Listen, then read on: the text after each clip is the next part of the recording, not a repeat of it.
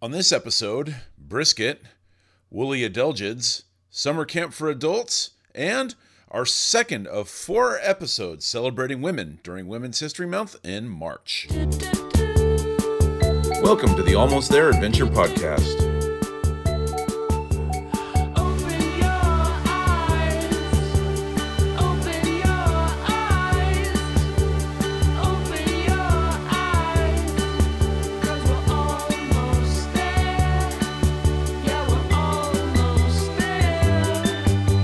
Your hosts, Severia Tilden, Jeff Hester, and Jason Fitzpatrick.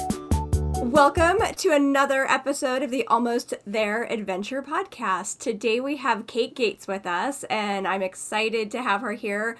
I met Kate through her amazing business, the Mulberry Gap Adventure Base Camp, and I'm so excited to have you here telling us about how you ended up with a camp in the woods of Georgia, the North Georgia mountains from Florida. And yeah, why don't you introduce yourself and we'll get into it. Yeah, well, I'm excited to be here. So thank you all for having us on or having me on. So my now husband and I met in high school when we were 15 and 16. And our moms became very fast friends. And my sister then started taking karate lessons underneath Andrew, who was very competitive in karate at the time, was an international champion and had done a lot of competitions throughout the world. So my sister did some training underneath him, and then we started kind of traveling together as two families throughout Florida and a few other states doing competitions. So that really kind of solidified my mom and Andrew's mom's relationship as friends. And they kind of just were at changing points in their lives to kind of get out of the norm that they had been living for most of their adult life, and wanted to kind of change things up and pursue a few passions of theirs, which was being outside and hiking.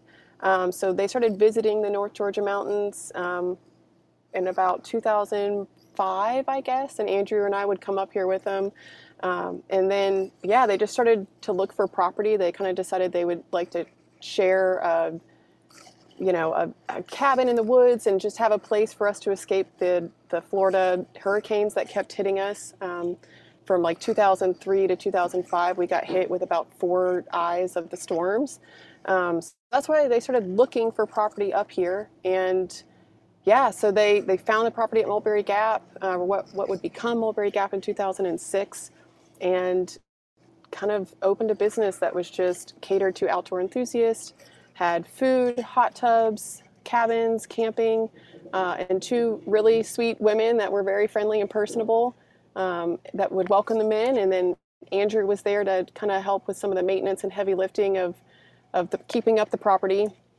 They started it in 2006, and then we were together throughout that whole time. I was in college at Florida State, went to Chattanooga for a couple of years, and when we got engaged in 2013, I joined the family. So I've been there for 9 years now. So be really nice to your husband, right? Karate master, like you don't want to. Yeah. Okay. Yeah, you won't even know it's coming though. It's okay. Oh, I'm sure. So he's a ninja too. He's a ninja. All right. All right. He's fast and quiet. So tell us more about Mulberry Gap. Like, tell us more about the property and sort of where it is and what makes it so special. Aside from the food, because the food makes it really special. We actually had another guest, Jamie from Hand Up Gloves, and she was talking about the food at Mulberry Gap. Oh yeah. Yeah, we're well known for our food for sure. So we're located in Ellijay, Georgia, which is about an hour and a half north of Atlanta. So not far, but a totally different world than the city. It's still a pretty small town, all things considered, although we've seen it grow up quite a bit in the last 15 years. We are about 12 miles outside of downtown, which feels like forever away for a lot of people that are not used to remote areas or rural spots. Like a trip to the grocery store takes us, an hour round trip at the minimum. So don't forget a gallon of milk or like 2 eggs. Just get what you need on one trip. But it's a beautiful spot in the mountains. We're at the foothills of the Appalachians, and we're really, really fortunate with just our location and proximity to the Pinhoti Trail System, the Chattahoochee National Forest, and the Cohutta Wilderness here in North Georgia. So it's beautiful. It's remote, but it's worth it. Like the sacrifices that we make, like having terrible internet, is just it's okay. Like we make it work. It's not ideal, but I'd rather have that than many other things. So we currently have just under about 16 acres, and basically we have about 10 cabins currently. We'll be building another one soon, and we'll kind of tap out at 11. But we've got 10 sleeping cabins, 8 campsites, a big retail check-in office area where we do have some staff members that live on site. And then we also have a barn, which is the community space. It's kind of where all of the wonderful food is served and where a lot of memories are made, but it serves as a big, hangout space for events like Severia, where everybody kind of gathers at day and night, and it's just where a lot of really good memories are made. Andrew and I happened to get married there in 2013 as well. Yeah, it's a pretty cool spot. It sounds great, but let's go more into the food, because let's be honest, that sounds like what can we expect? Like, what kind of a meal is this? Southern cooking? Is it just sort of comfort food? Like, you go out there and you do hard days on all those beautiful trails and hikes. Like, what's waiting for you when you get back? Yeah, it's it's not real Southern food in the fact of, like, people kind of expect a lot of fried stuff. Like, we try to do a really healthy mix, but you can pack on the calories if you want.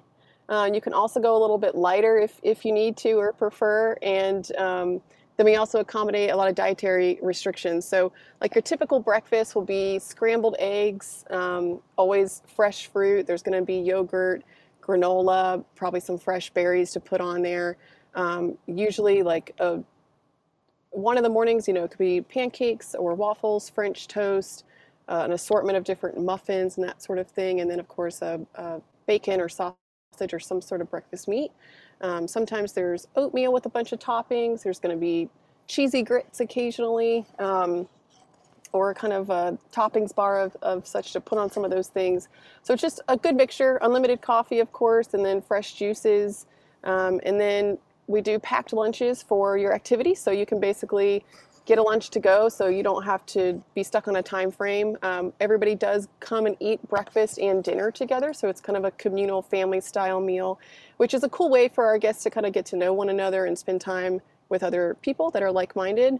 So you go out all day, you come back, you're hungry, and dinner is going to consist of a nice big fresh salad, some sort of rolls dinner bread of some sort, and then 1 to 2 starches, 1 to 2 veggies, and a big meat. But one of the most popular meals is beef brisket, which is typically on a Saturday night.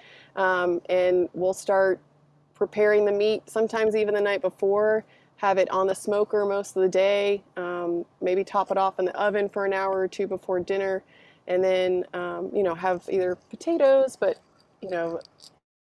roasted potatoes with a bunch of different veggies in there. It's a good stuff. Like, it's fresh and it's good, wholesome food.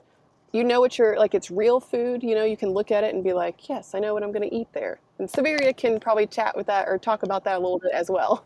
Yeah, and they accommodated every dietary need that we had, and we had them all. We had vegan, we had dairy-free, gluten-free, we had all the frees. Yes. All the frees and all the allergies, and everyone was blown away by the food, and the desserts, and there's a charcuterie board that I will probably never see the likes of again. It was so spectacular and gorgeous. Yeah, the food was really, really a special part of the visit. It is, and for events like that, we can go a little more all out with it, just because we're catering to a specific group, whereas when we have a bunch of smaller individual reservations, you're trying to find more typical crowd pleasers. But women's events in particular, like, they tend to be they want lighter options. They still don't mind eating plenty, but they want, like, big salads and lots of color and lots of veggies and fresh stuff. So I enjoy those weekends because that's typically how I eat as well. But yeah, that was a fun one for us to play with. I want brisket. So, that's, I want brisket too. I was looking at the. We did brisket. I think we had a brisket night. Yeah. I was looking at the eat and drink page on your website, and I'm like, I'm ready to book a trip right now. So it's awesome. It's really good. So, Kate, tell us a little bit more about one of the things I think that's really unique about your location is it's for everybody. It's for hikers. It's for people who just want to get away. But mountain biking is sort of what you're known for. So tell us a little bit more about the mountain bike trails in the area that are so famous, the mountain bike opportunities on property, and how you support mountain bikers with shuttles and whatnot. Sure. Yeah. So it's funny because we've kind of come full circle with our market. It kind of started as a full, open to any outdoor enthusiast, and then mountain bikers kind of found us early on. And this was very quickly after the recession. So we kind of had to cling on to anybody who would help keep us in business. And we didn't know the first thing about mountain bikers, but they were a really awesome community of people that adopted us quickly, taught us what to do, kind of took us in underneath their wing and helped us survive a really hard time. And for a new business that had no marketing budget, and this was still early days of Facebook and all of that.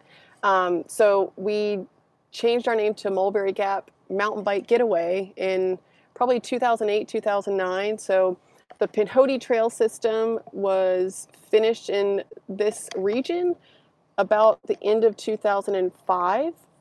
And as I mentioned, we bought the property in August 2006. So mountain bikers were kind of traveling to this area from different locations, Chattanooga, Atlanta, and so on, to check out this new trail system, because this was a time when new trails were very rare, especially for the mountain bike world. And it is actually, it's a 300, currently the Pinhoti Trail is a 360-mile trail that starts north of us, kind of towards the end of the Benton MacKaye, or start of the Benton MacKaye, depending on which way you consider the start or finish. And then it goes all the way to Flag Mountain in Alabama. And so the Alabama portion is hiking only, but the Georgia section, you can bike it. So we just happened to find property unintentionally a quarter mile off the trail. And so it just kind of catered to this market that we've had for so long. And so we definitely became very well known in the mountain biking world. That's where a lot of the word of mouth was happening. We became mountain bikers ourselves, so we're just kind of involved in the community quite a bit more. And as this area has become more popular and more of a destination for all outdoor enthusiasts, we rebranded in 2020 to just be Mulberry Gap, and just kind of with the tagline Adventure Base Camp, because we wanted to and be a little more friendly to all user types. We've always been welcoming to them, but when your business name says Mountain Bike Getaway, people would often express being uncomfortable booking a stay there because they aren't coming with a bike, or feeling like they were not welcome, which is certainly never the case. So we kind of took that part out of our name just to be more welcoming to the general public, for them to not feel excluded and like it's a elusive or a golf resort type of thing where you have to pay to play, sort of in that realm. So got to be part of the mountain bike club. Yeah, exactly. I noticed that you also like one of the markets that you work with are like through hikers, long distance hikers. What are some of the trails that they are hiking that would take them by there? Obviously the Pinhoti Trail. Pinhoti, yeah. Pinhoti, it is there. Yeah, it's okay. So if they're through hiking and they're coming by us, it's always on the Pinhoti Trail. But sometimes they're just on the Pinhoti. Sometimes they've come from the Florida Trail. So maybe they started in Key West and they hiked all of the Florida Trail, connected to the Pinhoti. Then they take Pinhoti to the Benton MacKaye, and then Benton MacKaye to AT. And so we have met some people that are, if they're northbound or southbound, maybe a few months into their journey, maybe a year into a journey. So it's really cool. And we you never know when they're coming necessarily, because they're not coming for a weekend vacation, right? They're just tromping through the woods. And like, if they get on Guthook and they see us on there and they're like, a hot shower sounds really amazing right now, then they just come walking up our driveway. And we never know when to expect them, but it's pretty cool when you just see someone kind of hunched over, walking up our extremely steep driveway, and you know that they're about to be, get a shower, get a cold beer, and be able to charge some devices, or maybe get out of the rain, maybe get out of the snow, whatever weather's happening. So we love being a resource for people like that, just to kind of unwind, take a break, get a good night's rest and then take back off on your adventure. I think Matthew Hinkst, our guest from two episodes ago, did that. Well, that path that you mentioned, Florida to Pinhoti. Because I know we had talked about it recently. Yeah, I had heard of it. The Pinhoti, but he didn't He stop didn't there know because he about didn't you. know about it. That's Yeah. right. That's right. Yes, Yeah. that's right. I was And a lot like, you of missed the people hot don't. tub? So yeah, it's there's a hill basically. So where the trail starts, there's a gravel climb and a gravel descent to get down to Mulberry. I mean, visually, you will never know that we're there unless you're paying attention to an app, and it's Forest Service land, so we can't like put up a sign. There's nothing that we can really do to let people know about it. And you're on Guthook though, so like if somebody's following Guthook, they'll see, oh yeah, this is a great place to get a hot shower. Yeah, Awesome. absolutely. And they can come and they can stay as an overnight guest, or they can just pay like a day fee and like charge all their gear and upgrade to a shower. I mean, it's like $5 just to come hang out, charge your stuff, $10 if they want a shower, and you can have access to the property for most of the day. Another great reason to use those Guthook apps. Jason and I used them on the Wonderland Trail, and they were great. And so, yet another example. Yeah. And one of the other things about our area is it's, there's through hiking like we've talked about, but we also have a ton of bike packing routes that are accessible right outside of our gate. So it's bike packing and backpacking are very similar, just one includes two wheels. And so there's the Trans North Georgia, which has been going on for 12 years now. And that is basically, it goes from the South Carolina border in North Georgia all the way across the state and ends at the Alabama line. But a huge section of it is on the Pinhoti Trail. And then there's also the Cohutacat, which is a figure 8 loop that starts and ends at Mulberry. If you are mountain biking and you happen to hit a tree and maybe break a rib or something, how far away are you from like medical attention? Asking for a friend. Yeah. No, this happens. We deal with it quite a bit, actually.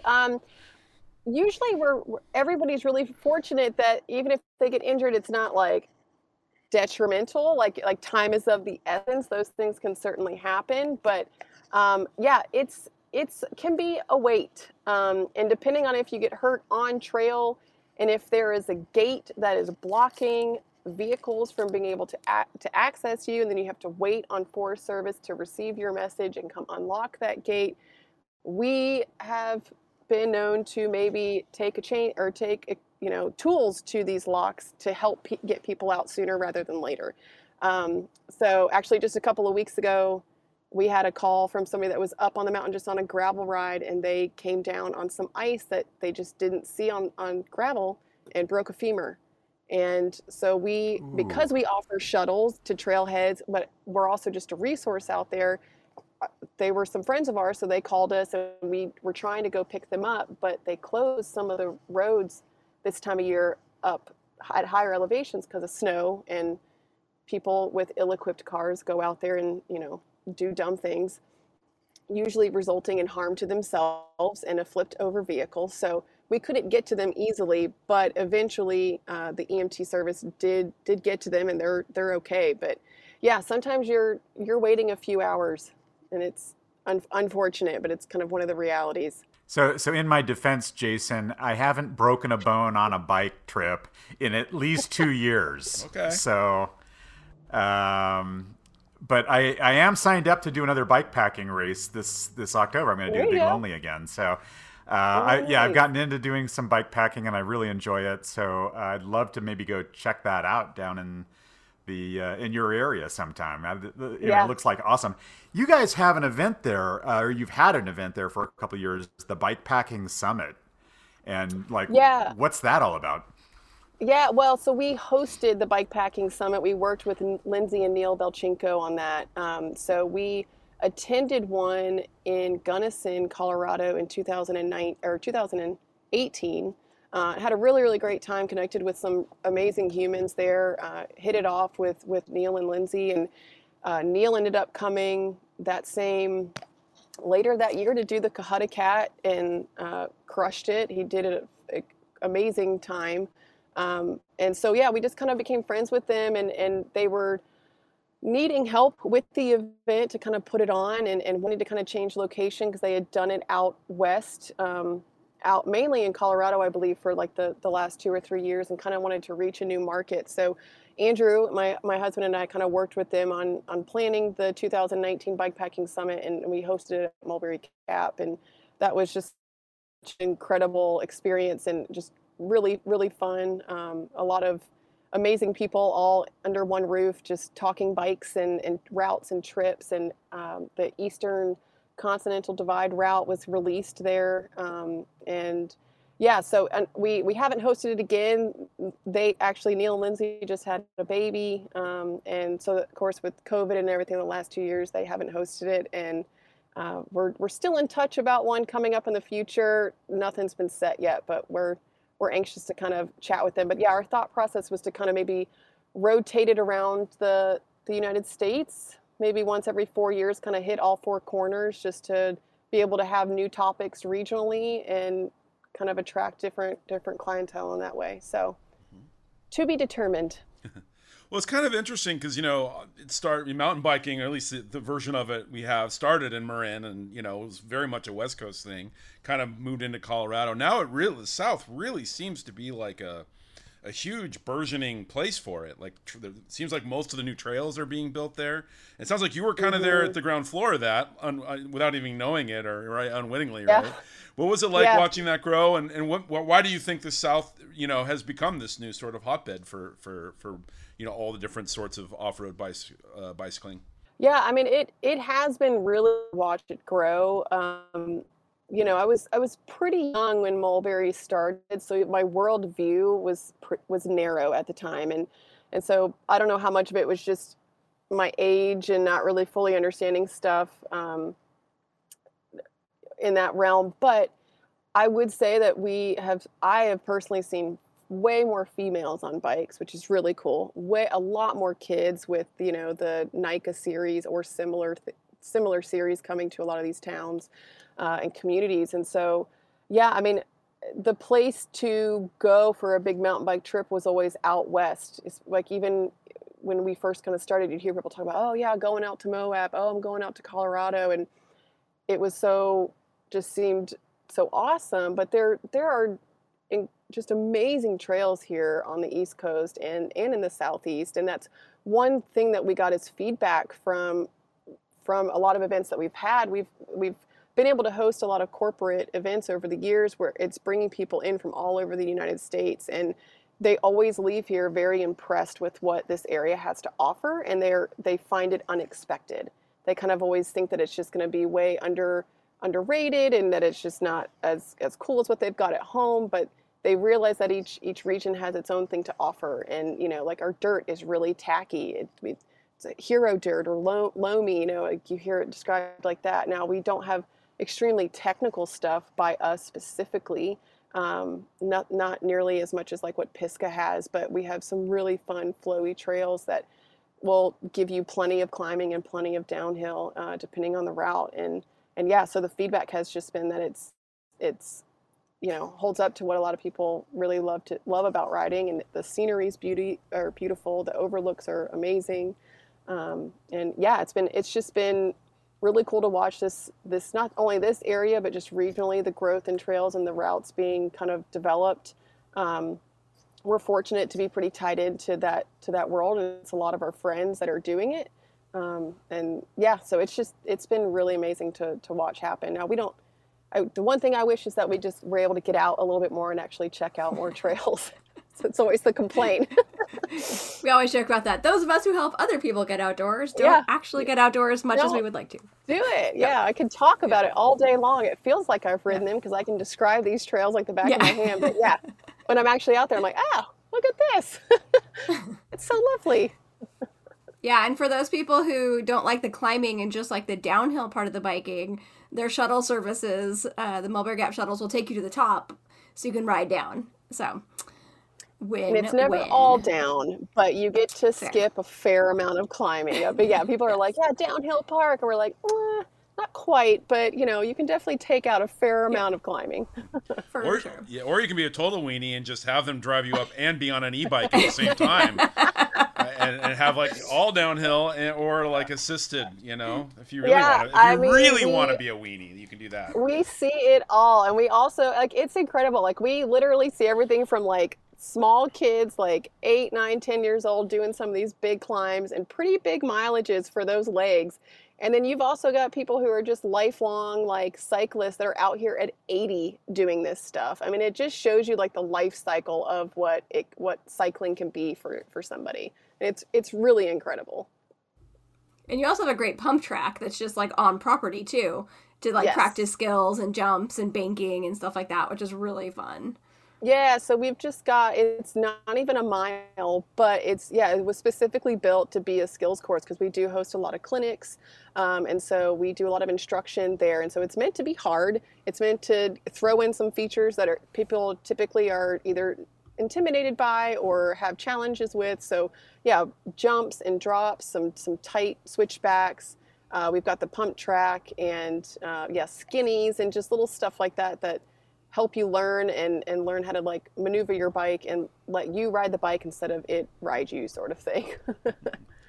Well, you wouldn't know it by the weather here in LA. It's in the 80s, but it is winter, apparently, so I'm told. Do you have? Is that an area for winter sports? Do you get snow, or is it more of like kind of like a year-round? It's you do the mountain biking in February, but it's just colder. What's the climate and all that? Yeah, exactly. I mean, you get snow here, and it's beautiful when it happens, but it's never enough to have any kind of winter sports here. I mean, most people are not going to ride when it's snowing here because of the freeze thaw. I mean, we're always kind of like in between that, like freezing at night, and then it will jump up to the 40s and 50s in the day. So you're always kind of balancing that, and you can ride around here year round. It's just colder, and my personal tolerance for it is 0. I can be so warm and hot on the climbs, but the minute I turn around and go downhill, and some of our descents are like 6 miles, and within 20 seconds I'm frozen, and then I can't ever get the feeling back in my hands and my feet. So I don't do a ton of riding outside this time of year, but you see people out there and they look frigid, but more power to them. And we are open this winter, and yeah, we have guests that are out there just layered up, going at it. But we had a dad and 2 sons here from Michigan this past weekend, and when they left Michigan, they were leaving a blizzard. And so to them, the 40 and 50 degree weather was absolutely nothing. And they were walking around in t-shirts. So it kind of depends on where you live regionally as well. If you're from like a 3-hour radius of here, it's cold to you, or from Florida, it's cold. But yeah, if you're from up north, it's nothing. So for people who maybe don't want to have the mountain bike experience but just want to do the adventure, tell us a little bit about what kind of adventurous things there are to do in the area off property. Yeah. So there's tons of fly fishing. There's a lot of natural creeks and beautiful remote spots where you can go fly fishing. Of course, there's the hiking. You do see a lot of overlanding vehicles out and about. You do see a lot of dual sport. A lot of people are riding some of the trails. It's not the mountain biking trails so much, but more of the long distance gravel dual sport like type of riding. There's Fort Mountain State Park that's not far from us at all. That's got a little lake, so a lot of people do some stand-up paddleboarding up there. There's also the Cartacay River that you can float down. You can also do stand-up paddleboards or kayaking down there. And then the Ocoee River is not far from us either. It's only about 40 minutes north. And that's a great spot to do some whitewater rafting if you want. Mountain biking, hiking, it's just a beautiful spot, and lots to see and do here. And there's also a great downtown. There's 5 wineries in Ellijay, so you can go get your day drink on if you want. It's great. So the last time I went to like a summer camp experience, it was when I was a teenager. I don't know, like 12 years old or something like that. 12 or 13 in Boy Scouts. And I had a blast. So it's like it was a week-long thing, and I was away from my parents, which is the cute best thing, right? Yes, when you're a kid. obviously.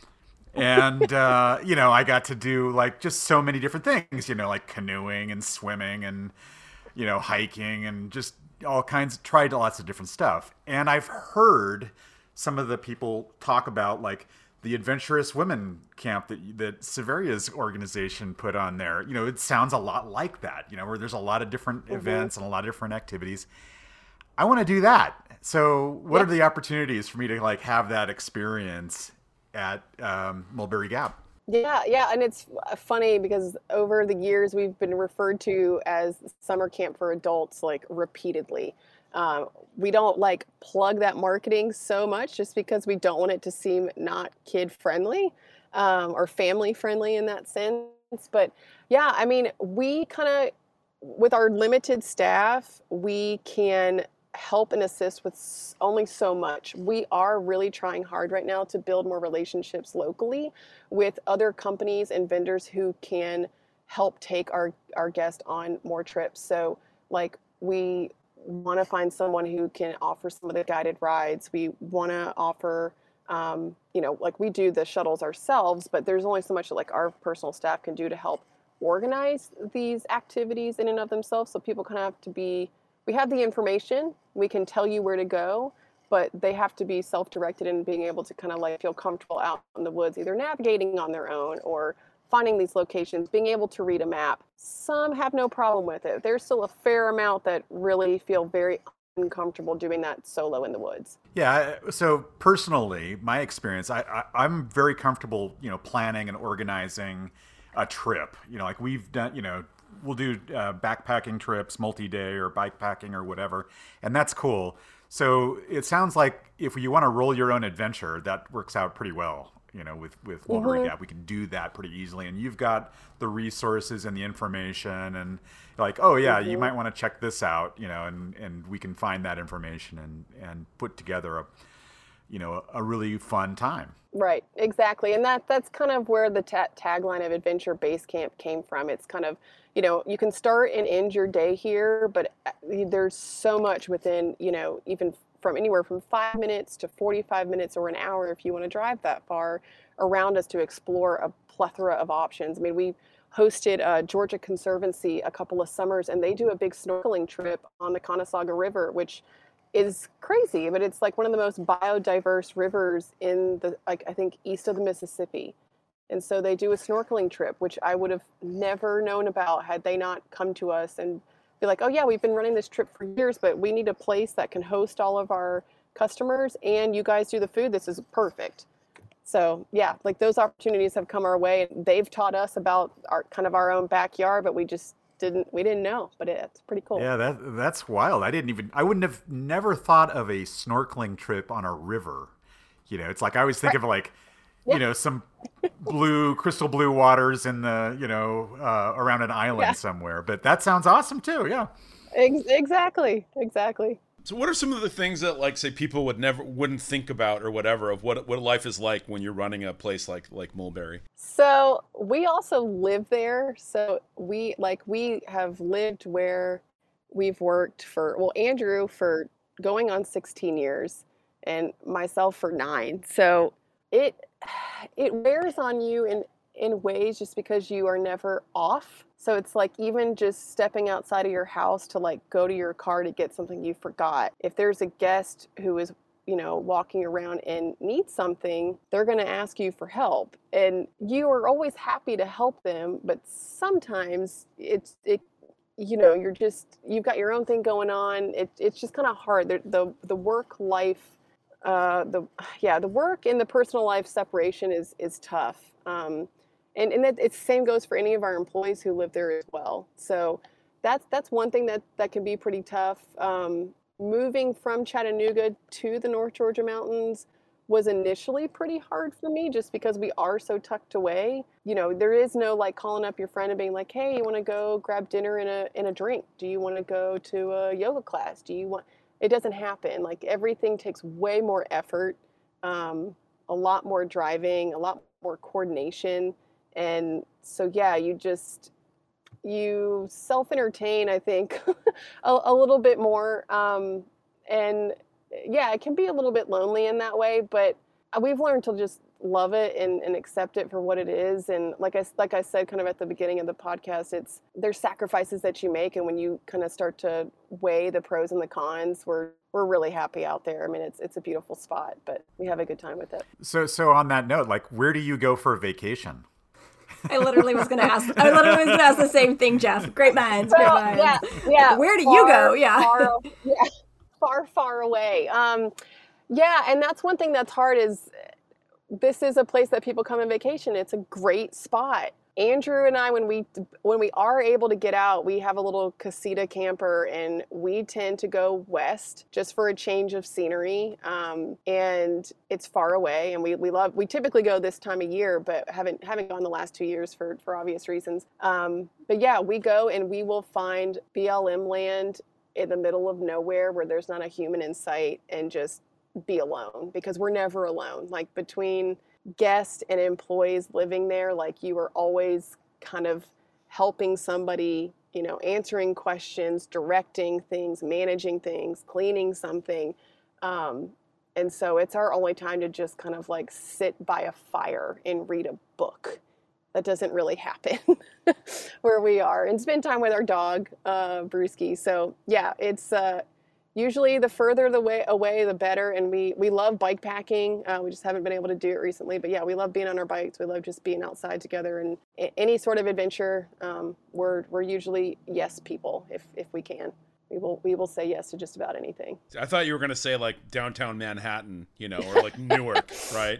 You want to be, you want to escape the woods and the whatever, and actually be in like a city, We would prefer to not speak to a soul. Like, even going to town and like going to a grocery store, we're like, no, please don't ask questions. Don't ask about the logo on the truck. Like, we don't want to talk about it. Like, but no, I mean, usually, and that's the thing, it's because we're in the industry that we love so much. I mean, most people do ask questions, and it's always cool to share your spot with other people like that. There are way worse things that we could be spending our time doing, is what I always tell myself. It's like, it's kind of all consuming, but I can do this. Like, there's a lot of other industries that I just could not live 24/7 in this lifestyle with it. So now, do you do more like say big events like with Severia, where they rent the whole resort, or is it more like smaller groups? What is like the majority of your visitors? Yeah, majority is definitely more along the lines of like, just weekenders coming and just booking their, maybe like, we do get some pretty big groups, not so much like big buyouts like Severia's. We get a couple of those a year between like weddings and corporate stuff, or just big, private groups and stuff. But no, usually, it's a husband and wife coming to celebrate an anniversary, or, a family taking their kids on the first camping trip, because we're kind of like a nice in between for that. We're safe. You've got all like the luxuries if you need them. You can kind of rough it, but not rough it too hard if you don't want to. And then you've got groups coming and celebrating, 50th birthday celebrations, or they come annually for their birthday, or just a friend's meetup. So yeah, I mean, kind of a good mixture of everything. But the corporate events and the big like full buyout weekends and stuff are a little more rare. All right, yeah, it sounds like it would be a fun place for like a little family reunion too. Like I'm thinking of, I've got kids and grandkids on the East Coast, and that would be like a fun thing where we all kind of gather in one place for, I don't know, 4 or 5 days and go hiking or mountain biking, or just read a book or hang out by the campfire, and it could be a fun way to do something like that too, right?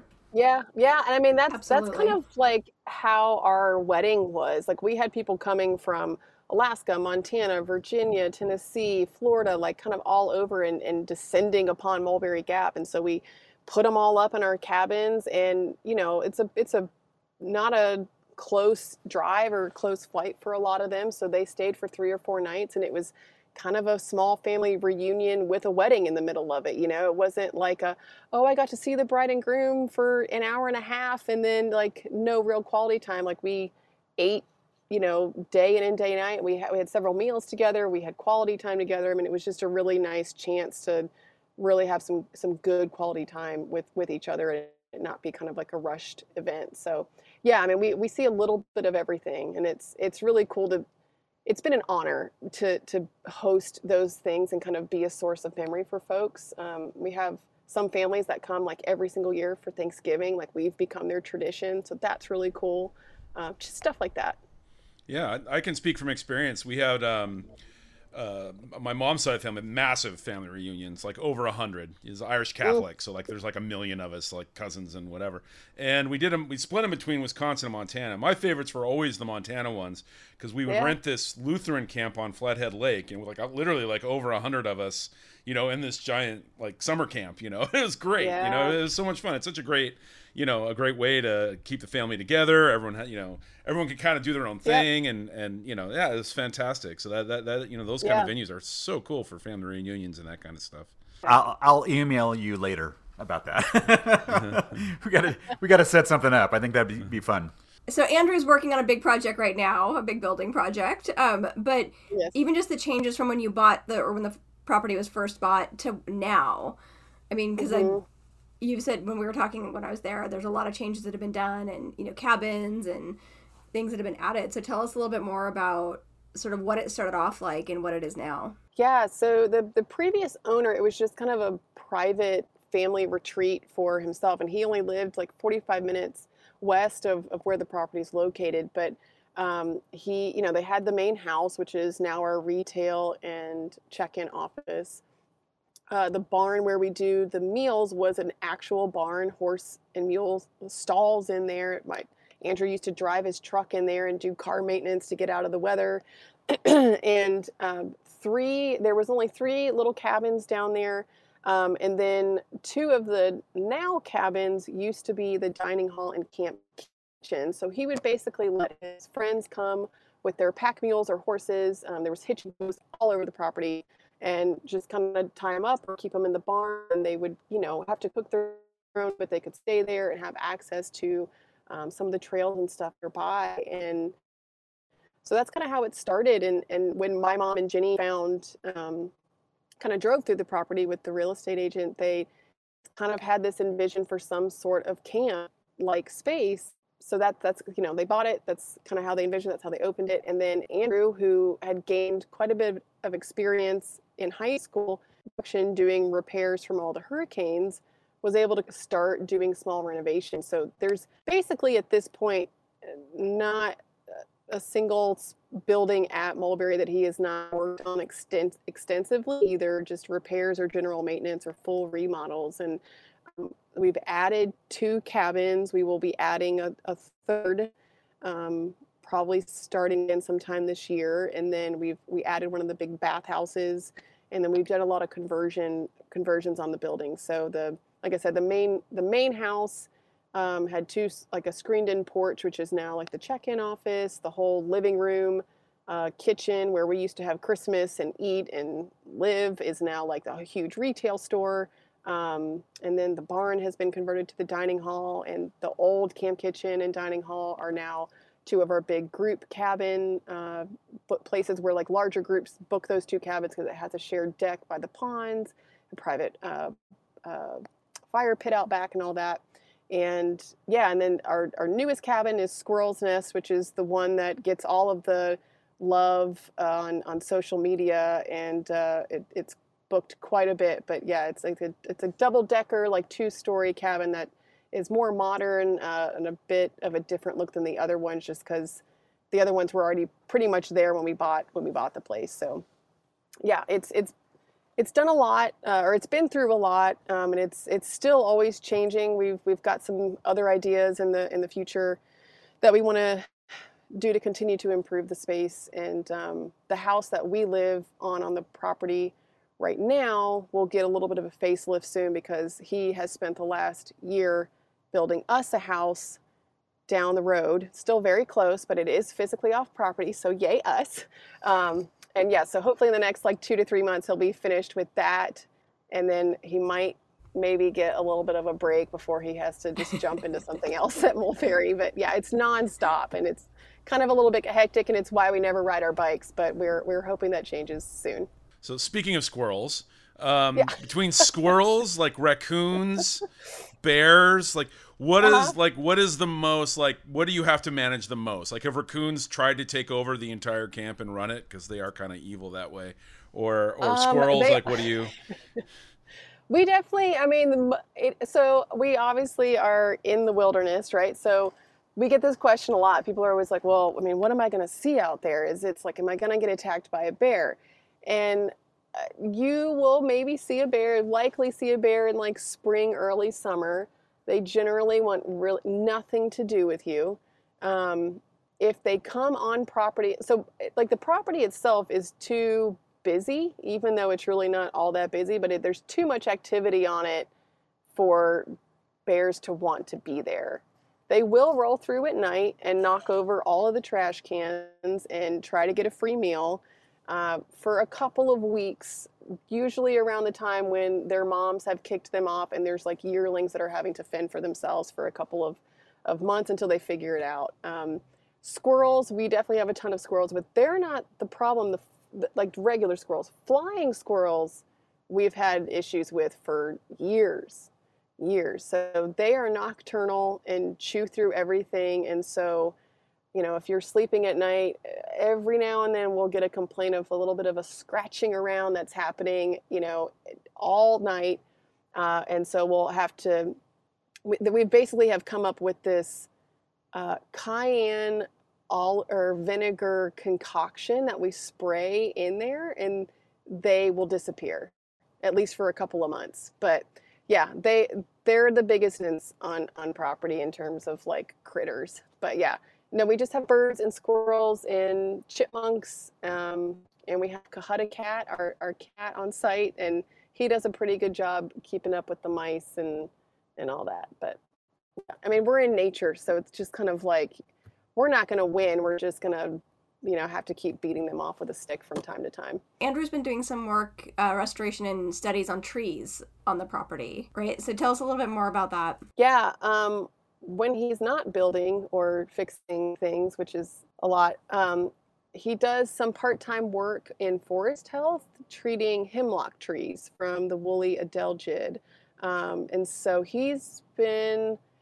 Jan George, who owns Adelrid, did the trees on our property pretty early on. I want to say it was like 2009.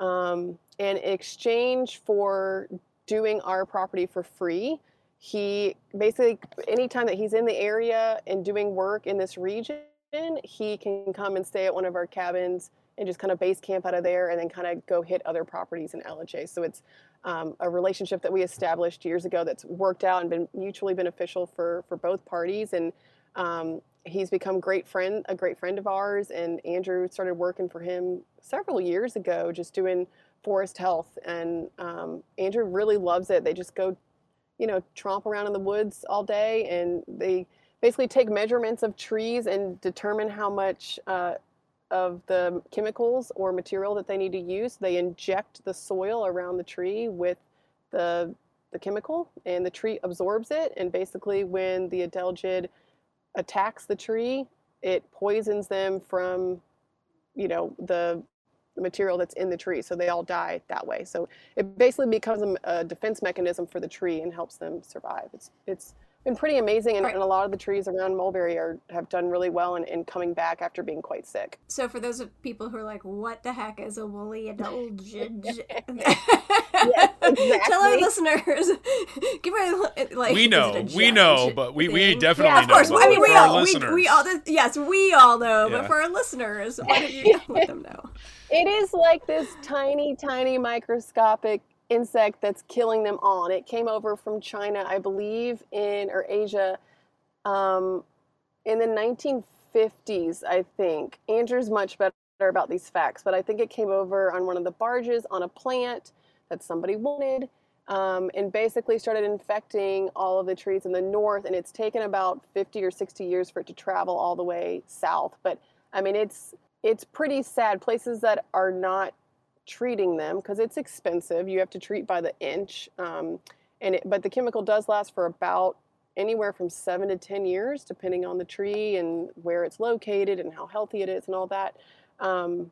But I mean, there's like Bear Creek, which is one of our most popular trails, which is also part of the Pinhoti. Forest Service can't afford to treat all these. And I mean, you just look up and I mean, there's dead hemlocks everywhere. And of course, when a lot of these big storms come, a lot of the hemlocks come down. And when the hemlocks come down, they fall into the creeks because they're watershed trees generally. That increases the temperature of the water. That also leads to less trout. Like, it kind of affects the entire ecosystem.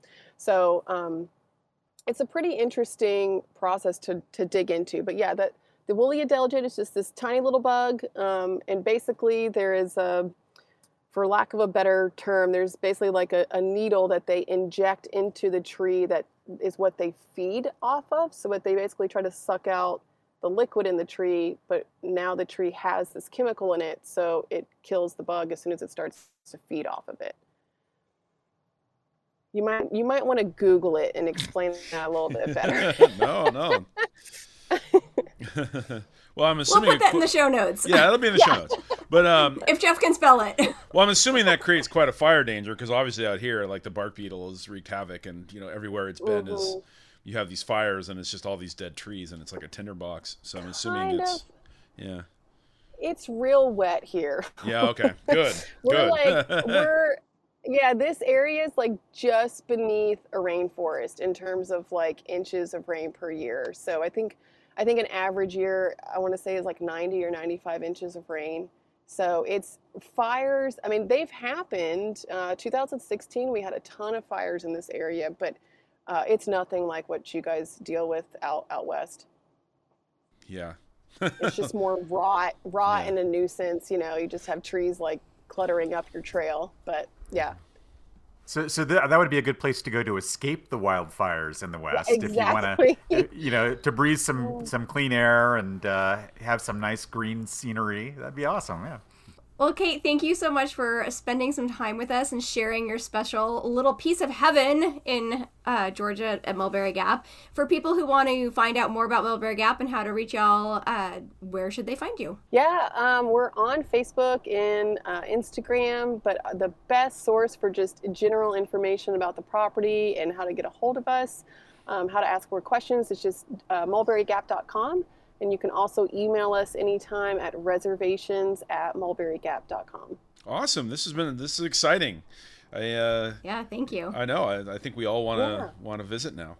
Jeff is planning his family reunion. Jeff's already I'm booking plans. a trip. Yeah, we gotta totally do it. Yeah, an Adventurous Woman is returning to Mulberry Gap at the end of September. That September-October weekend. We're very, very excited to be coming back for a second year. Yes, Jeff, maybe you should just send Joan to the camp, and then you can vicariously through her, figure out what she can do some scouting for like is. the family reunion trip. Yeah, exactly. That's not a bad idea. Yeah. Well, that's going to do it for us. Please make sure to subscribe to us wherever you get your podcasts and follow us on social media. On Instagram at @almostthere_AP or the Almost There Adventure Podcast on Facebook. You can find Severia at Adventure Us Women, that's Adventure US Women, Jeff at The SoCal Hiker, or me at The Muir Project. Our title track, Almost There, is performed by Opus Orange and is provided courtesy of eMoto. For more about this episode and all of our others, make sure to check out the show notes on our website, almosttthereadventurepodcast.com. Next time, for our third episode of our annual celebration of women in the outdoors during Women's History Month, we talked to the National Wildlife Federation's Beth Pratt about saving LA's mountain lions. As always, thanks for listening.